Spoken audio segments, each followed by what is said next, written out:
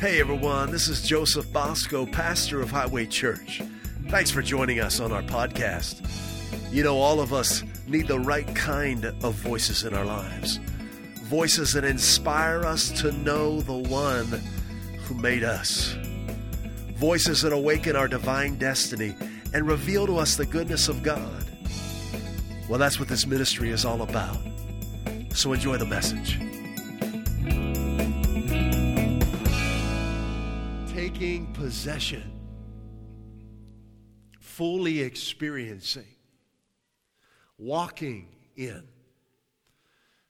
manifesting God's plan, purpose, and provision for our lives. That is our inheritance. To walk in His plan, to walk in His purpose, to walk in His provision, to experience all that He has done for us through His Son, Jesus Christ, to walk in all that He has given to us through the finished work of His Son. Our inheritance, we've learned a lot in this series. It's been very powerful, and I hope you're participating. Remember how this works, right? God establishes local bodies of believers. People who are pursuing Him. And then He calls fivefold ministry gifts, apostles, prophets, evangelists, pastors, and teachers, to equip and build up and strengthen and encourage the people in that body. So that you will you'll leave here stronger every time we meet. So that you will gain a greater understanding of His love for you, of who He is, of what He's done for you, and who you are in Him. All right? So I've got a part to play in this, and you've got a part to play in this. My responsibility as one of the fivefold ministry gifts is to give my whole self to Him every day, and to let His Word come alive in me. I don't preach theories. Everything I'm preaching to you, I'm preaching it to you because it's been a part of my life for years. I don't preach any theories. Now, you can preach the Word of God whether you've experienced it or not, because it's true.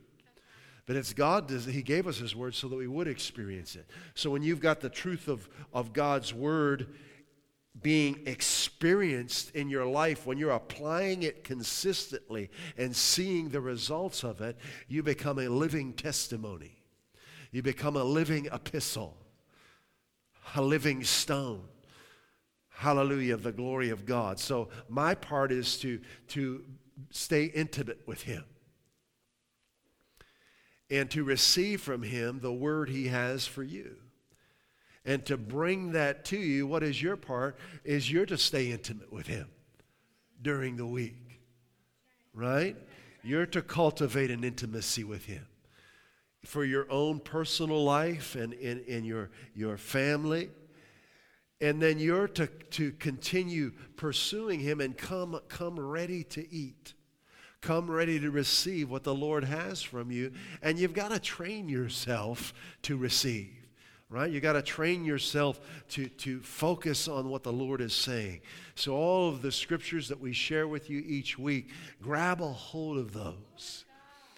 Make note of the book, the chapter, the reference. You know, John 1:11, Psalm 138:8. These are treasures that will change your life. But what's your part? Grab a hold of them, fully participate, because it's the Holy Spirit who's working among us.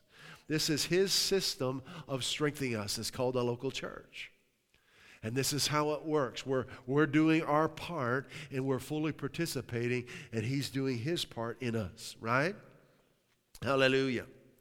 Taking possession of our inheritance. We've learned in this series that our inheritance, all that God has done for us and given to us through His Son, is recorded in the Bible. We don't have to wonder about it. We don't have to listen to what man says about it. It's written here. And I encourage you regularly to get a hard copy Bible. Yes, I've got a ton of translations on my phone. I don't even know how many. Maybe 50. I don't know, a lot. And I got a bunch on my laptop. I don't even know how many, a lot, right? Both obviously online, and I've got software installed on my hard drive. I got a bunch of it. But I need my hard copy Bible because there are no batteries in this, and I can open it and I can see a whole lot of real estate at one time. And you'll know the word better if you've got a hard copy Bible. Okay? So your main Bible, you want to be a hard copy Bible, and you want to eat the pages of this book. You want to tear them off, chew them, and swallow them. All right? You want this book to become your very own. In the pages of this book, of your hard copy Bible, you will see your inheritance revealed in two ways. Number one, through the person and ministry of Jesus Christ. That's all throughout the Bible, but specifically in Matthew, Mark, Luke, John, and Acts. Okay? The second place you will find your inheritance described are in the promises of God, from Genesis to Revelation. Because of what Christ did for you, every promise that God has made is amen to you. It's stamped with a big fat yes. You don't even have to ask God for it. You can just thank Him that it's so in your life. Amen. So in order for me to get in and drive my inheritance, in order for me to move in and live in my inheritance, I've got to hear about it. Then I've got to believe it. Then I've got to act on it. Very simple.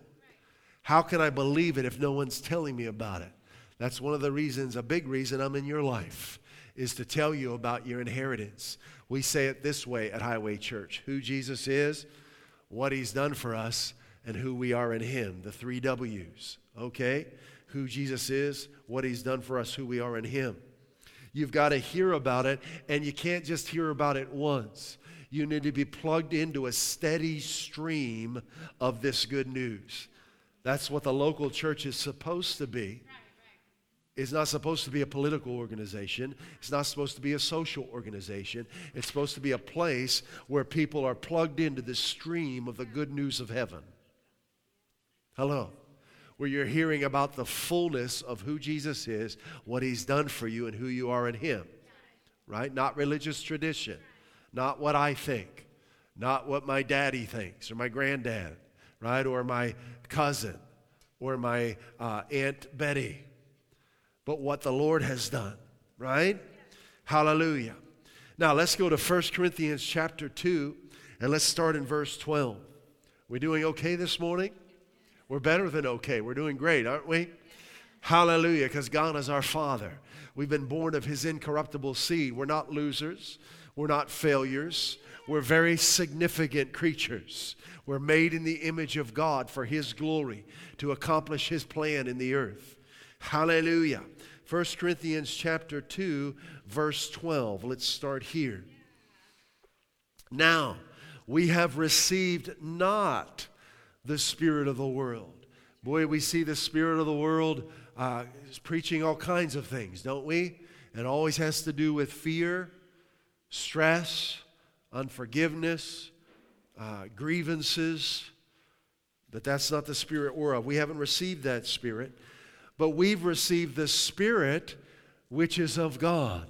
Same Spirit that Jesus operated in, right? That we might know, K-N-O-W, that we might be sure and certain of, that we might experience the things that are freely given to us of God. Knowledge is of no benefit to you if you're not experiencing it. I don't know, sometimes we can get in this funny mode where we're just after knowledge, but we're really not experiencing it. What good is that? I don't want to know how to drive a car if I don't have a car. I want to get in and put the pedal to the metal. Hello, right? Knowledge is meant to be used.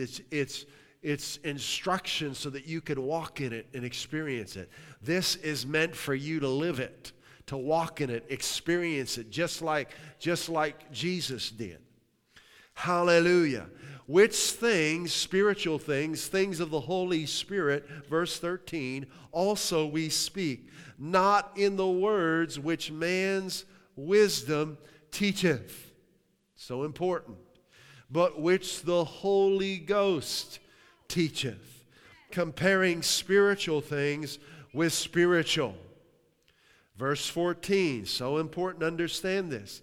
But the natural man, in other words, the person with their mind set on natural things, the five senses, natural reasoning, receives not the things of the Spirit of God, for they are foolishness. This is so big. God has never been foolish. He doesn't know how to be foolish, right? He's perfect wisdom. But if I'm caught up in natural reasonings, sense knowledge, as we've talked about in our series, the things of the Spirit of God are going to look foolish to me. I'm going to criticize and make fun of them. I'm not going to participate in them. Wow. Isn't that amazing? For they are foolishness unto the natural thinker. Neither can he know them or experience them. The natural-minded person cannot experience his or her inheritance. It will just seem like a foolishness.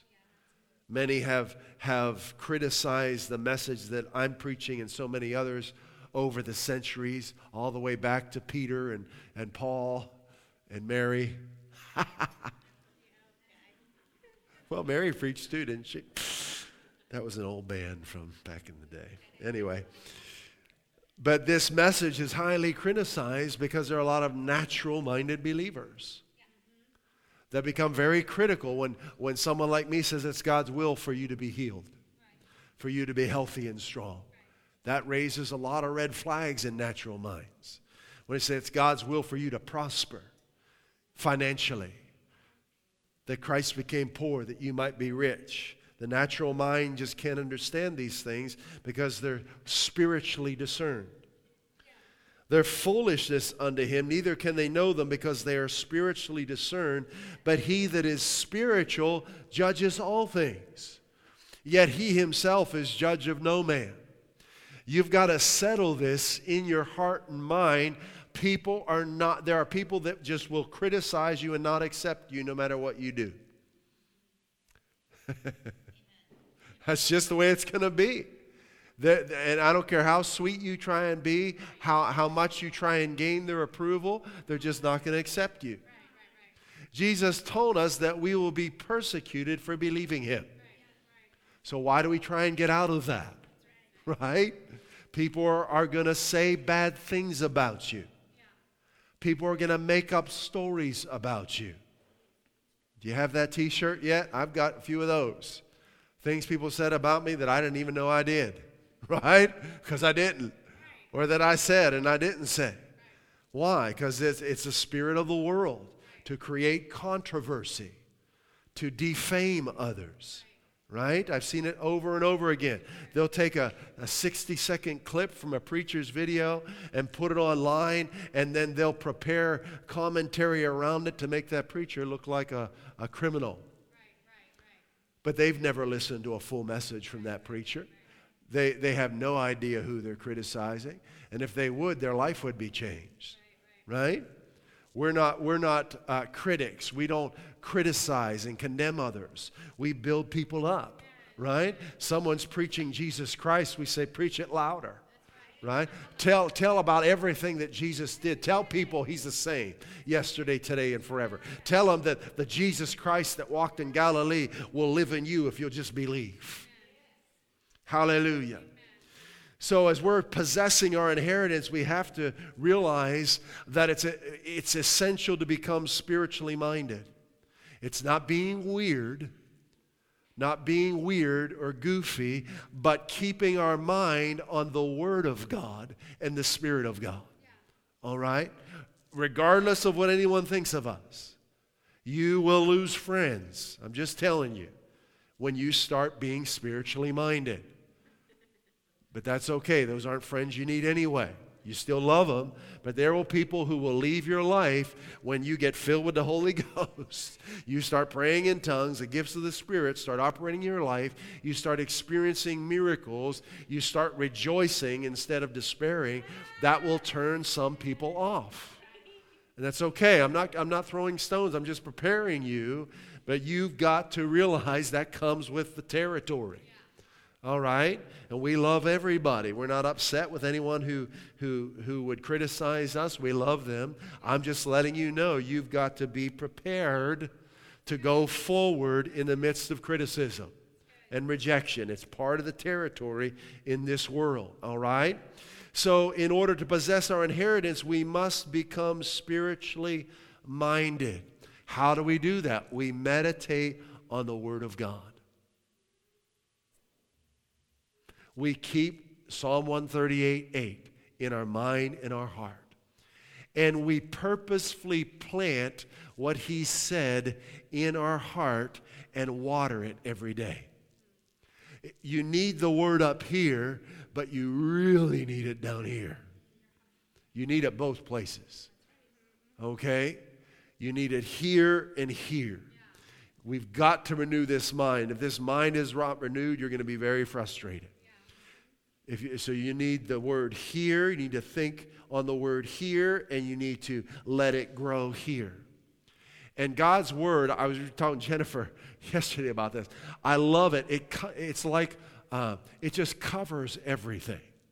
So when I'm meditating on Psalm 138, the Lord will accomplish what concerns me, my mind's being renewed, and the truth of that word is being planted and watered and growing in my heart at the same time.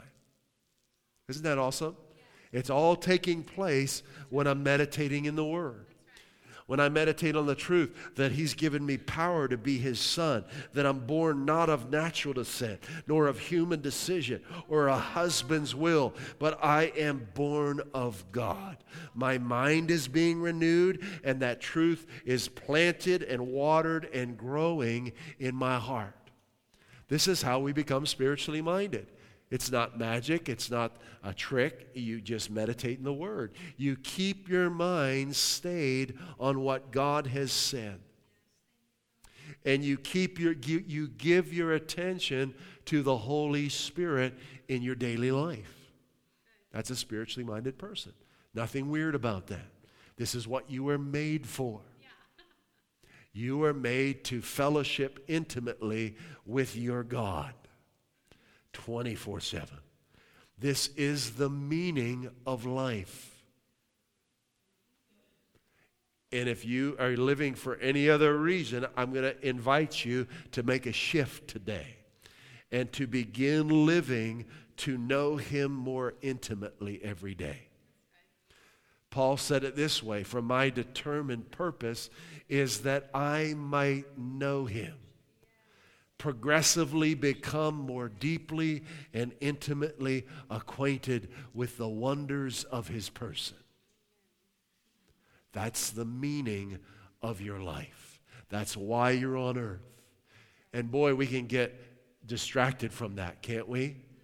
We think that life is about the American dream, or life is about having a vacation home, or life is about what people think of me, or life is about rising to a certain level in the industry that I'm in. I'm not knocking any of those things, but you want those things to flow out of intimacy with Him. It's intimacy with Him that promotes us, right? You want everything in your life to be an outflowing of your intimacy with Him. Don't put the cart before the horse, right? Hallelujah. So there are two realms of existence we've been talking about, the spirit realm and the natural realm. And I put them like this if you're going to think of planes or levels. We say the word supernatural, and that word literally means above or beyond the natural. The spirit realm is above the natural realm. It's above the natural realm. So you can live above your circumstances. You can live above the situations you're facing by meditating in the Word of God. God's word will lift you up above the challenges you're facing and cause you to move forward over them. That's the word of God. That's what we do. We meditate in the word of God, and it lifts us up to do things and see things we couldn't do if we weren't meditating in the word of God. Hallelujah.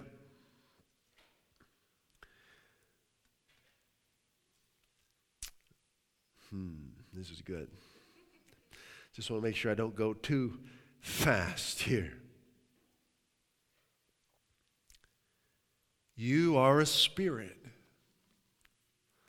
We may as well just go all the way with Jesus, right? You need to start thinking of yourself as a spirit being. Now, bear with me. We're going to get into some wonderful things here. But by and large, Christianity has become a very naturally minded thing.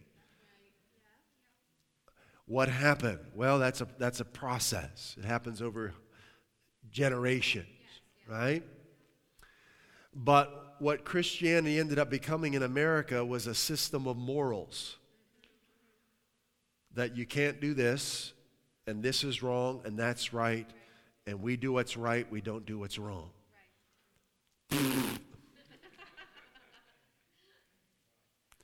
How boring.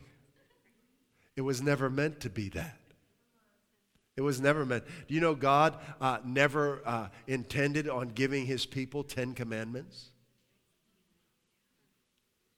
That didn't happen until about 2,500 years after he created man.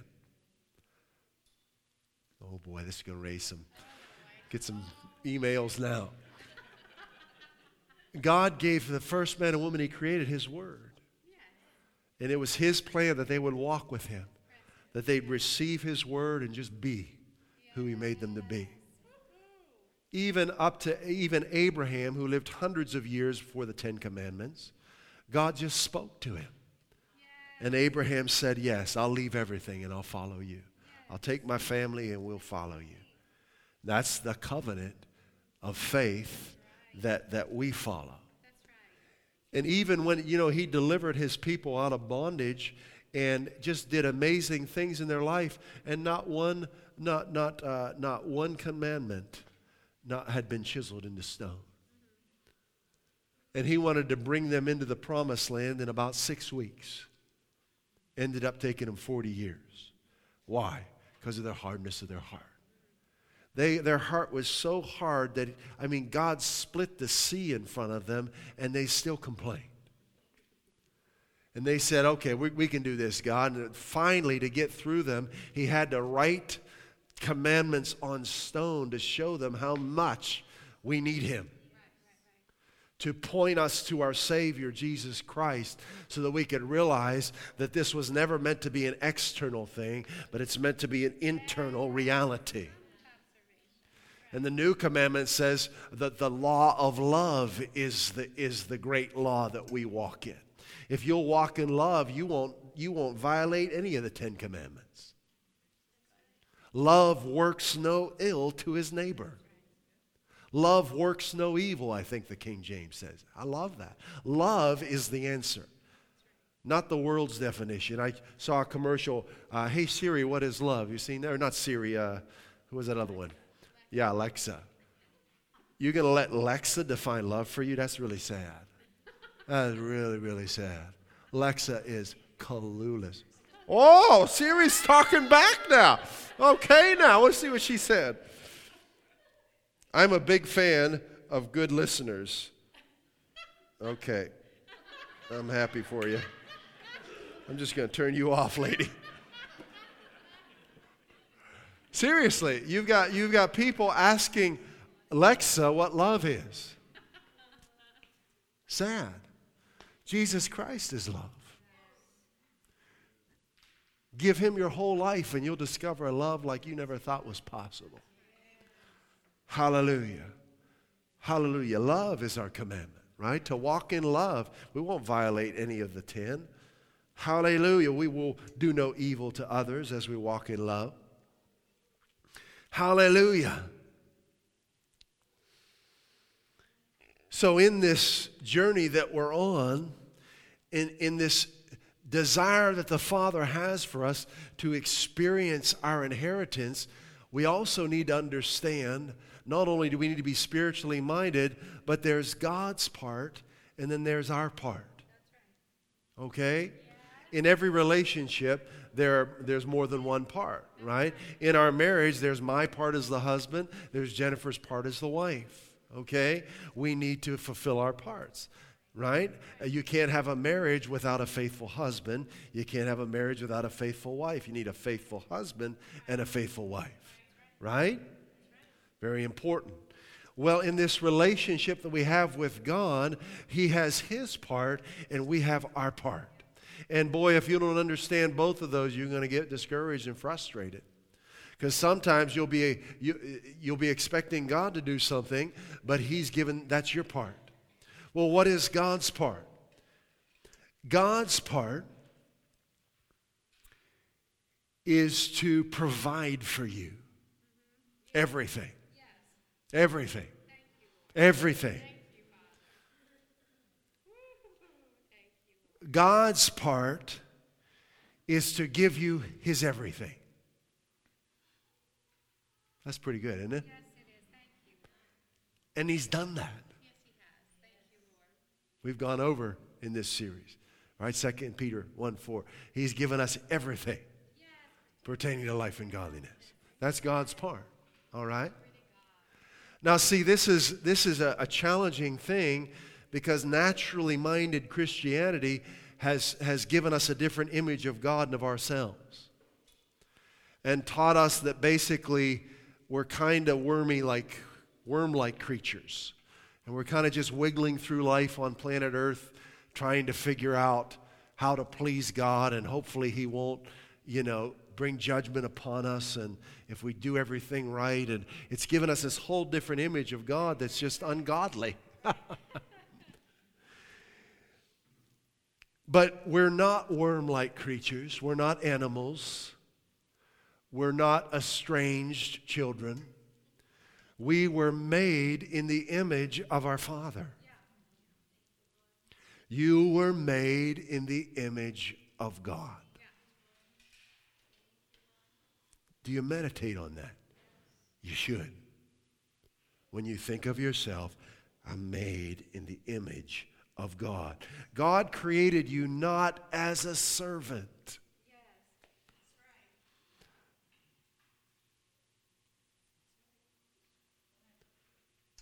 But as a son. He created you as His child. To walk with Him, to reign with Him. He created you as His co-heir and to co-operate with Him.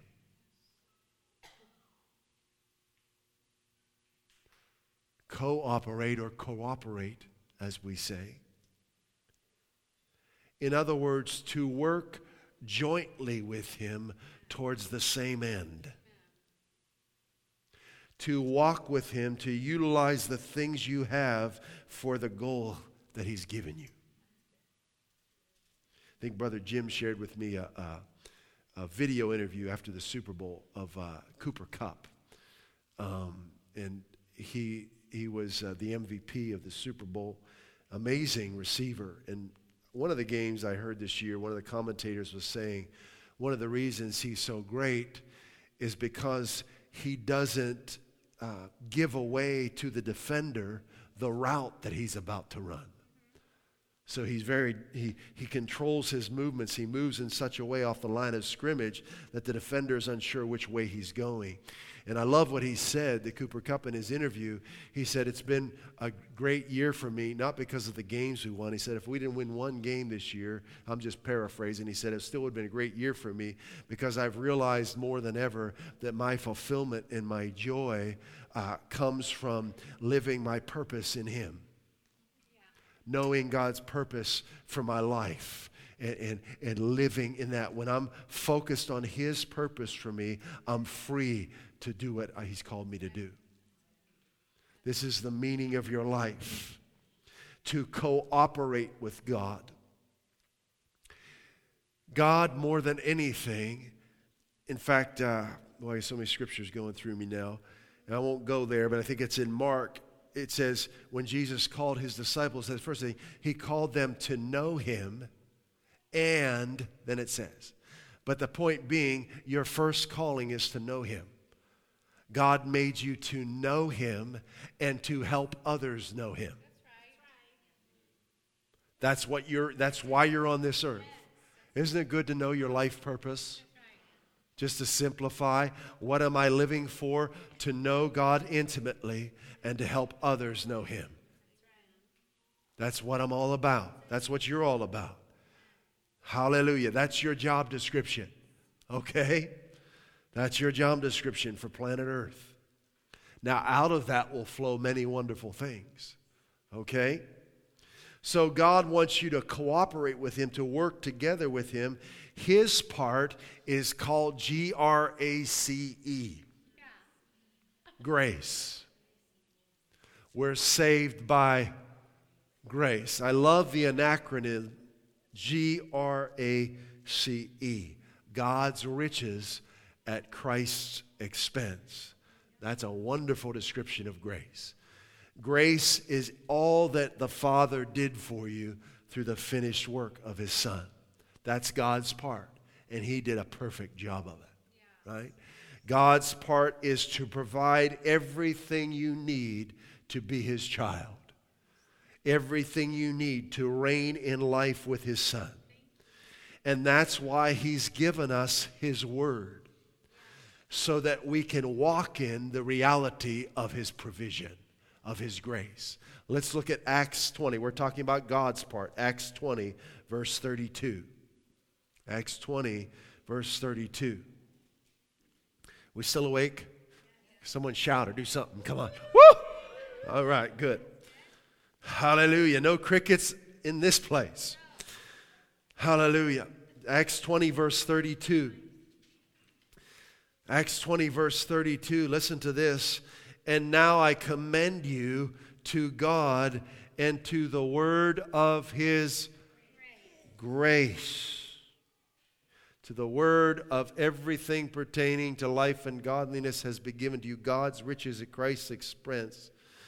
To the word of his grace, which is able to build you up and to give you the inheritance. That's what we're talking about, taking possession of our inheritance. It all comes by receiving the word of his grace. What he's done for you through Christ. This should be flowing from every pulpit in the world. It's the gospel. Hallelujah. In fact, Ephesians 2:8, a very famous verse. Let's take a look at that. Beginning of Ephesians 2:8 says, for by grace you have been saved through faith. So we've been saved by grace. In other words, God provided total salvation for us before we even knew what we needed. I mean, this verse has changed the world over and over and over again. On the day of Pentecost in the book of Acts, it changed 120 people, which led to thousands of people. And it went around the world that were saved by grace. So many believers have lost sight of this, and the message of works has been preached far too much. That once you get saved, now you better keep saved, and you better do better than you were before you were saved. And because if you do wrong, you're going to lose your salvation. And this message of performance and works has been preached way too much. And you got a lot of Christians walking around under very heavy weights that no one can carry. Hallelujah. But we're saved by grace. And to me, it was a big deal. I grew up in a very strong religious tradition, and I just knew I couldn't do what they were asking of me. It was like endless. You know, you do this thing, they say, and you got to do this. And after you do that, it's like, okay, I give up. You know, There's something in me that says there's got to be a better way than this. I was just a kid sitting in my Sunday school class, or Saturday, whatever day we met. He's just saying it's got to be better than this. And there was a man by the name of Martin Luther who had a revelation from the Word of God that we're saved by grace. It was there all along, but his eyes were open to it. And boy, did that change the world. Boy, did that flip things around, right? So you've got to understand God's part is to provide us abundant life through His Son. That we're saved by grace. Well, what's our part? We're saved by grace. For by grace you have been saved through faith. Faith is our part. Grace is God's part. Faith is our part. What is faith? Believing in His grace. Isn't it simple? So simple. How difficult religion has made it. That's what faith is. It's believing what God has said. It's believing what He's done for us through His Son. This is our inheritance. And it's our part. I mean, just religion gets it all crazy. They say God's in control of everything. He does whatever He wants. You just never know what He's going to do. He's mysterious. And then we've got to do these 100,000 things to try and please Him. Well, neither one of those are true, right? God's done His part. He's not mysterious. He's perfectly revealed Himself through His Son. He's told us exactly what He's like. He's told us exactly who He is. He told us exactly what He's done for us. He's told us exactly who we've become through faith in His Son. He's not mysterious at all. There's nothing mysterious about Him. He's revealed Himself through His Son. So our part is to believe that. Isn't that wonderful? Let's go to Hebrews chapter 11. Hebrews chapter 11. Then we're going to look at Caleb, my hero, one of my heroes in the Old Testament. Hebrews chapter 11, verse 1. This is our part. Now, when you see faith in the Bible, obviously it's talking about faith in God, more specifically, faith in His Word. God's Word is the expression of His heart, right? So Hebrews 11:1 in the Amplified says, now faith in the Word of God, right? Not just some random, unspecific thing, but what am I believing about God? What am I believing about my situation? What has God said about the situation I'm going to walk into tomorrow? Faith is very specific. There's nothing cloudy about it. There's nothing hazy about faith. It's very clear. It's very bright. It's very vibrant. It's very specific because it's what God said. That's His part, is to send His Word. My part is to receive that and act on it. Faith is the assurance, the confirmation, the title deed of the things we hope for, being the proof of things we do not see. Talking about two realms, right? Spirit and natural. And the conviction of the reality, faith perceiving as real fact what is not revealed to the senses. Verse 6, but without faith, it is impossible, faith in the Word of God, right? It is impossible to please Him. It's about the only impossible thing I can think of, right? Without faith, it's impossible to please Him, for he who comes to God must believe that He is who He says He is, and that He is a rewarder of those who diligently seek Him, that He's done what He said He did through His Son. So the Word of God is major to us. We want to know what He said, and we're going to build our lives on it. This is what we produce at Highway Church. We proclaim the Word of God. This is our product as an organization, to give the Word of God to people so that they can build their lives on it. This is why we gather, we breathe, is to know Him and to proclaim what He's done through His Word, right? So the Word of God is really, really important to us. Hearing the Word of God regularly is a major priority in my life and my family. We've got to hear it.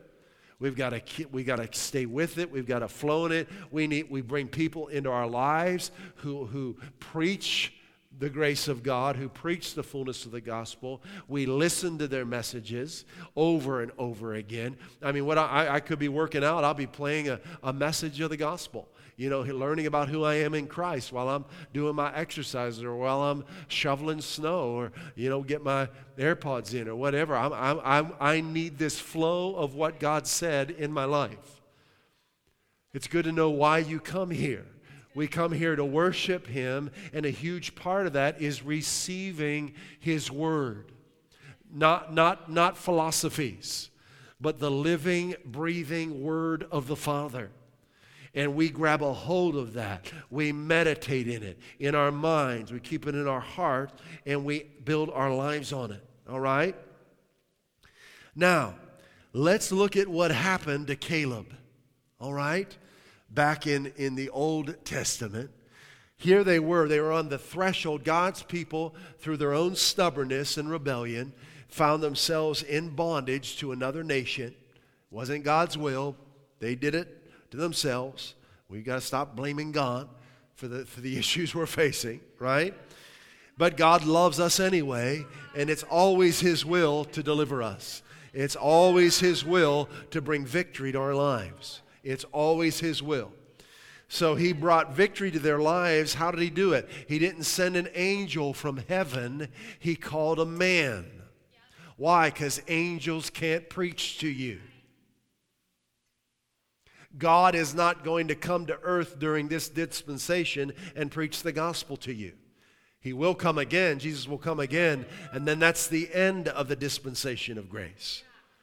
But right now in this dispensation, the only one that can tell you who you are in Christ are people. Yes. Human beings. So if you're going to pursue Him, God will bring people, specifically fivefold ministry gifts, apostles, prophets, evangelists, pastors, and teachers, into your life to say to you what God has said. Now, someone might be one of those gifts, but if they're not going to say to me what God has said, I'm not listening. I'll respect them. I won't say anything to them, but I'm just going to, in my own mind, I'm going to stay with what God said. So just because someone has that ministry doesn't mean they've renewed their mind to the fullness of the gospel.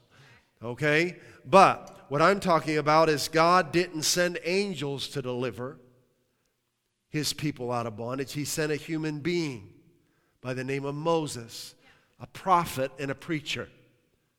And do you know that Moses preached Christ? Jesus talked about that. When he was after his resurrection, he went back to Moses and the prophets and expounded his ministry. So he sent a man to his people to tell them it was God's will for them to be free. And they criticized him. Didn't want to listen to him. Right? Yeah, people don't want to hear the good news sometimes because they're so used to bondage. But he preached it anyway. Well, let's look at Hebrews 4. It's going to describe to us what happened in the Old Testament. Then we're going to read it for ourselves. Hebrews 4, verse 1. So God brought to them a promise of deliverance, full deliverance. And they came out on the night of their freedom. They came out totally healed and totally rich.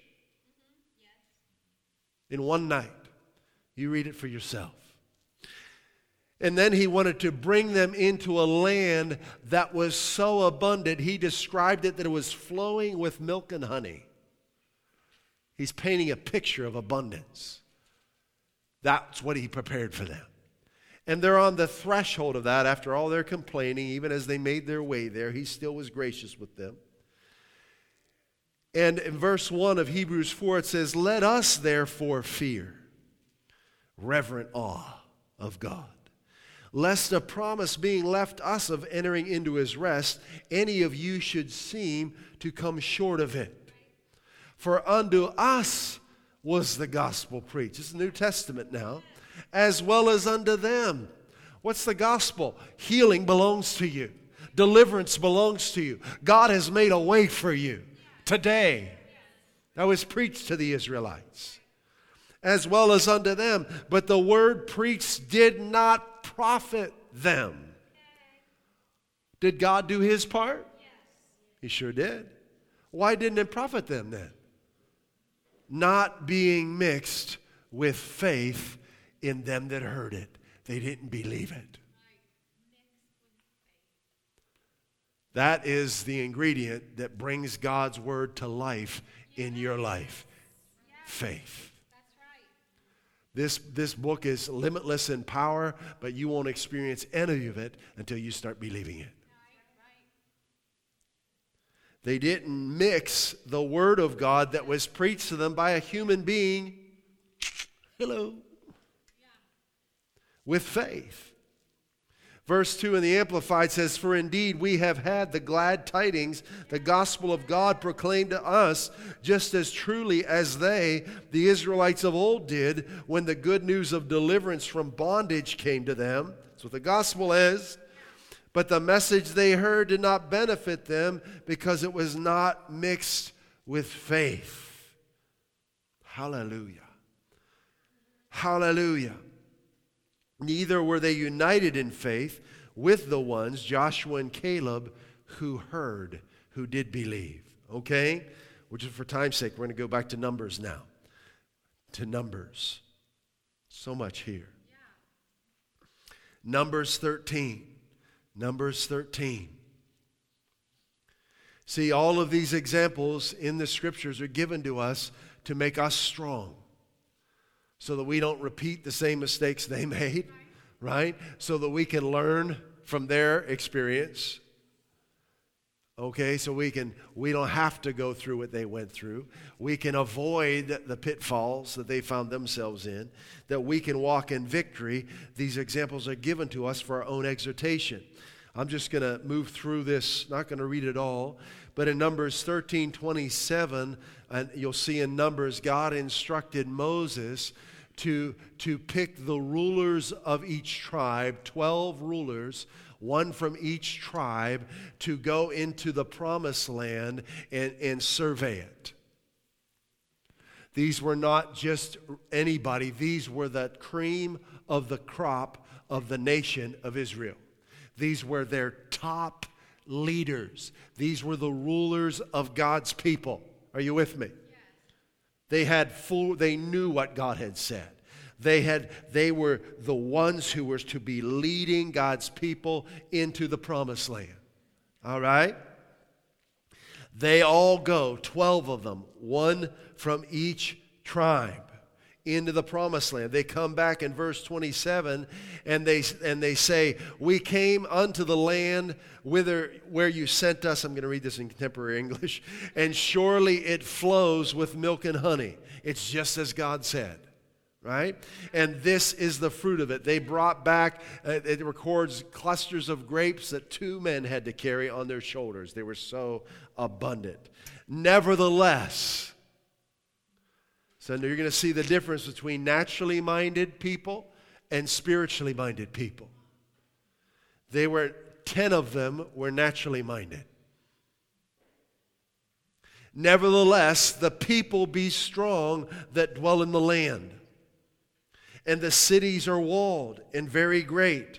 And moreover, we saw the children of Anak there. The Amalekites dwell in the land of the south. The Hittites, the Jebusites, the Amorites dwell in the mountains. The Canaanites dwell by the sea and by the coast of the Jordan." And they would have kept going, but the spiritually minded person stopped them. What tribe was Caleb a leader of? Do you know?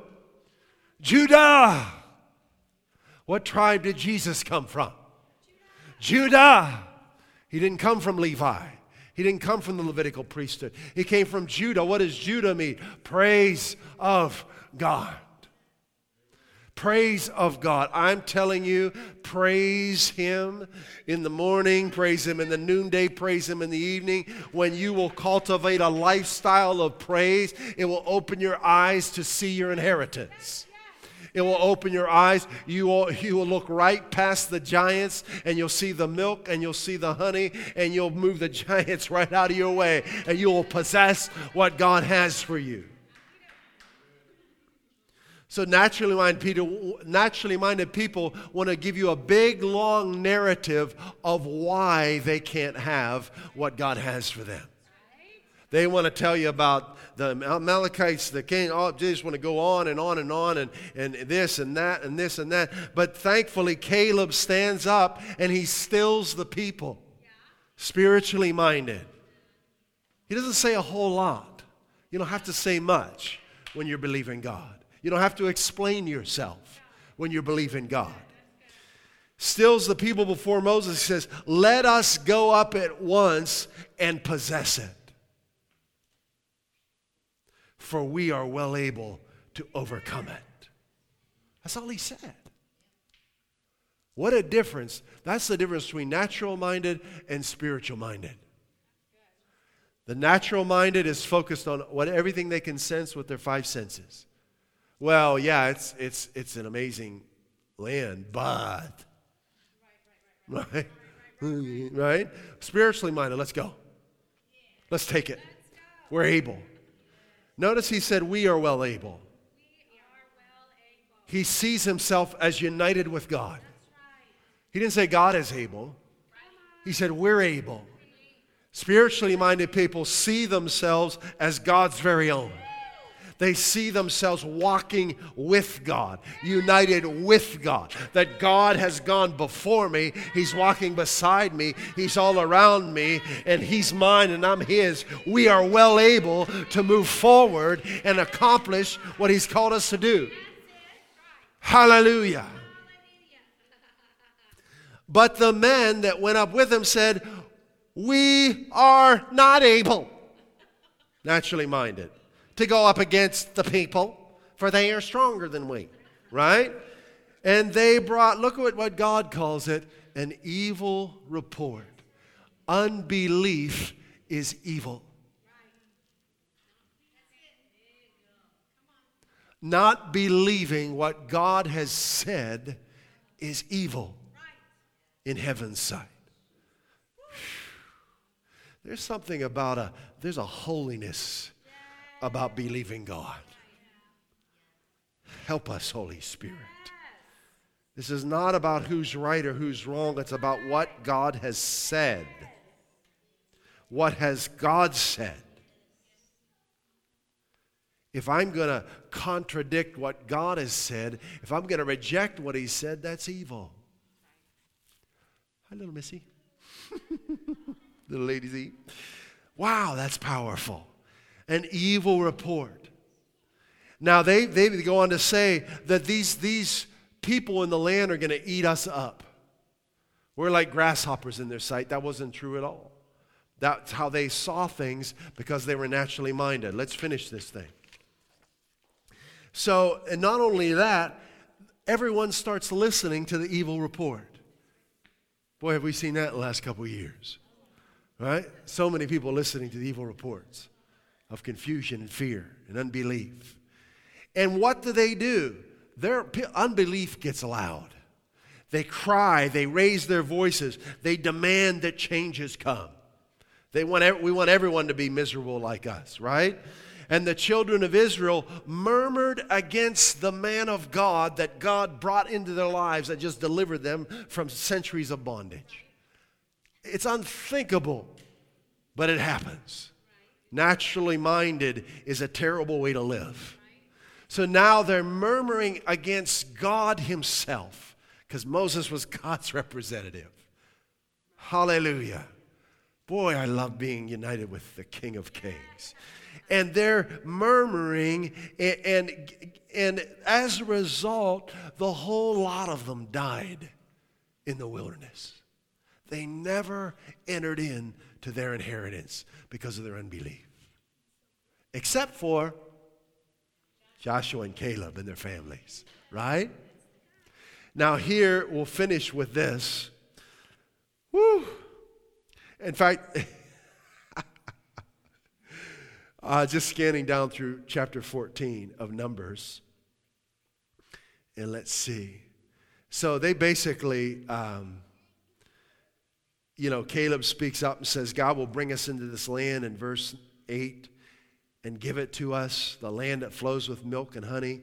Rebel not against the Lord, neither fear the people of this land, for they are bread for us. So the spiritually minded people sees giants as a meal. Naturally minded sees giants as defeat, right? Are you the bread or are you the one eating the bread, right? And look at verse 10. All the congregation bade stone them with stones. That's how naturally minded people do. They want to stone. That's a false preacher. It's a false gospel. Boom, boom, throw darts, right? Not spiritually minded. Caleb never came against them. He said, let's go. We can do this. But they want to stone Caleb. So as a result, Caleb keeps the word of God in his heart. He keeps it in there. The word comes forth from God that because of their unbelief that they will not enter in. And as a result, they wander in a desert for 40 years. Wasn't God's will at all. It was contrary to his will. They chose that. Thank God for his grace. Huh? And every one of them had to die before Israel could take possession of their inheritance. Well, 45 years after that, in Joshua 14, Joshua and Caleb have a conversation. In verse 6, it says, the children of Judah, this is Numbers 14, the children who praise him, the children who focus on the goodness of God and worship him with their hearts and minds and mouths. The children of Judah came unto Joshua in Gilgal, and their leader Caleb, the son of Jephunneh, says unto them, you know the thing that the Lord said unto Moses, the man of God, concerning me and thee in Kadesh Barnea. That was 45 years ago. He's been keeping the word of God in his heart for 45 years, surrounded by unbelief and complaining and people who wanted to stone him. Come on, you can do this. Caleb did it. You can do this. What am I talking about? Being victorious in the midst of persecution. Verse 7, he says, 40 years old was I when Moses, a servant of the Lord, sent me from Kadesh Barnea to spy out the land. And I brought him word again as it was. Here's the key. Can we put verse 7, Numbers 14:7 up there? As it was in my heart. Hallelujah. Would I say the wrong verse? Joshua 14:7. 40 years old, Joshua 14:7. Hopefully it's up there. Maybe I didn't put it in there. As it was in my heart. Is it there? What am I doing? 40 years old. Yeah, I got a Joshua 14:7 here. Maybe it's not. Oh, that's the NIV. Okay. I brought him out according to my convictions. Okay, this is the King James. I'm sorry. But I wanted you to see that as it was in my heart. To take possession of your inheritance, you must keep the word of God in your heart. And look at the benefits of keeping the word of God in your heart. Verse 8. Nevertheless, my brethren that went up with me made the heart of the people melt. But I wholly followed the Lord my God. Listen to this. Moses sware on that day, saying, surely the land whereon your feet have trod. That's why God wanted them to go in. He wanted their feet to touch the soil, because he knew when their feet touched the soil, it was theirs. He wanted them to take authority over that land. Hallelujah. Pay attention to where your feet are going. Hallelujah. Hallelujah. The feet of trodden shall be your inheritance and your children's forever, because thou hast followed the Lord my God. And now behold, this is Caleb talking, the Lord has kept me alive, as he said, these 45 years. He's 85 years old. Ever since the Lord spoke this word unto Moses, this came through a human being. Caleb wasn't up on the mountain. He listened to the word of God that came through the man or woman of God brought into their lives, right? Yeah. He treated it as it was, the word of God. And now I am this day 85 years old. Look at verse 11. I want you to see this. This is your future, if you'll just keep the word of God in your heart. And I am as strong this day as I was in the day that Moses sent me. As my strength was at 40, it is so at 85. That's right. For war, both to go out and to come in. Now therefore, give me my inheritance. This is who we are. The word of God in your heart will make you strong. It will keep you young. It will keep you healthy.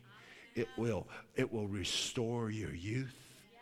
It will bring wisdom to your mind and peace to your soul, health to your body. Don't you let anyone steal that word out of your heart. You keep what God has said in your heart. You meditate on it and cultivate it. And let all the resurrection life in His word ooze out of that word from your spirit into your soul and into every part of your body and into every area of your life. And give me this mountain.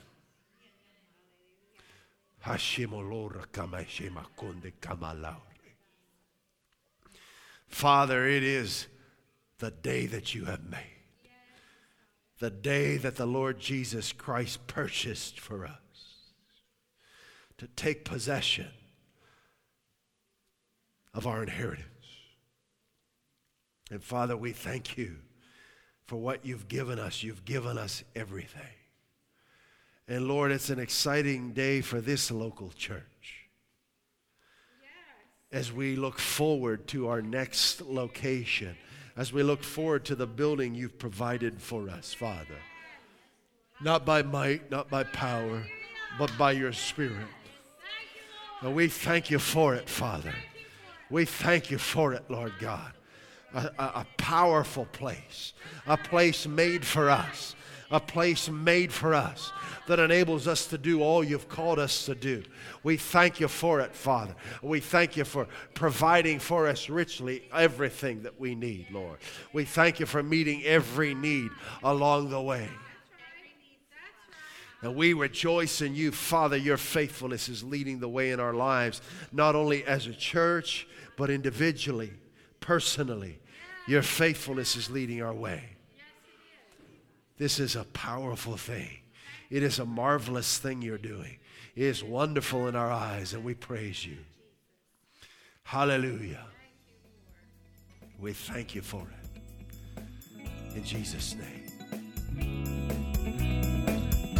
God is so good. We want to invite you to continue to grow in the knowledge of His goodness, who He is, what He's done for you, and who you are in Him. Check out our websites at josephbosco.us and highwaychurch.us and begin living the abundant life He came to give you.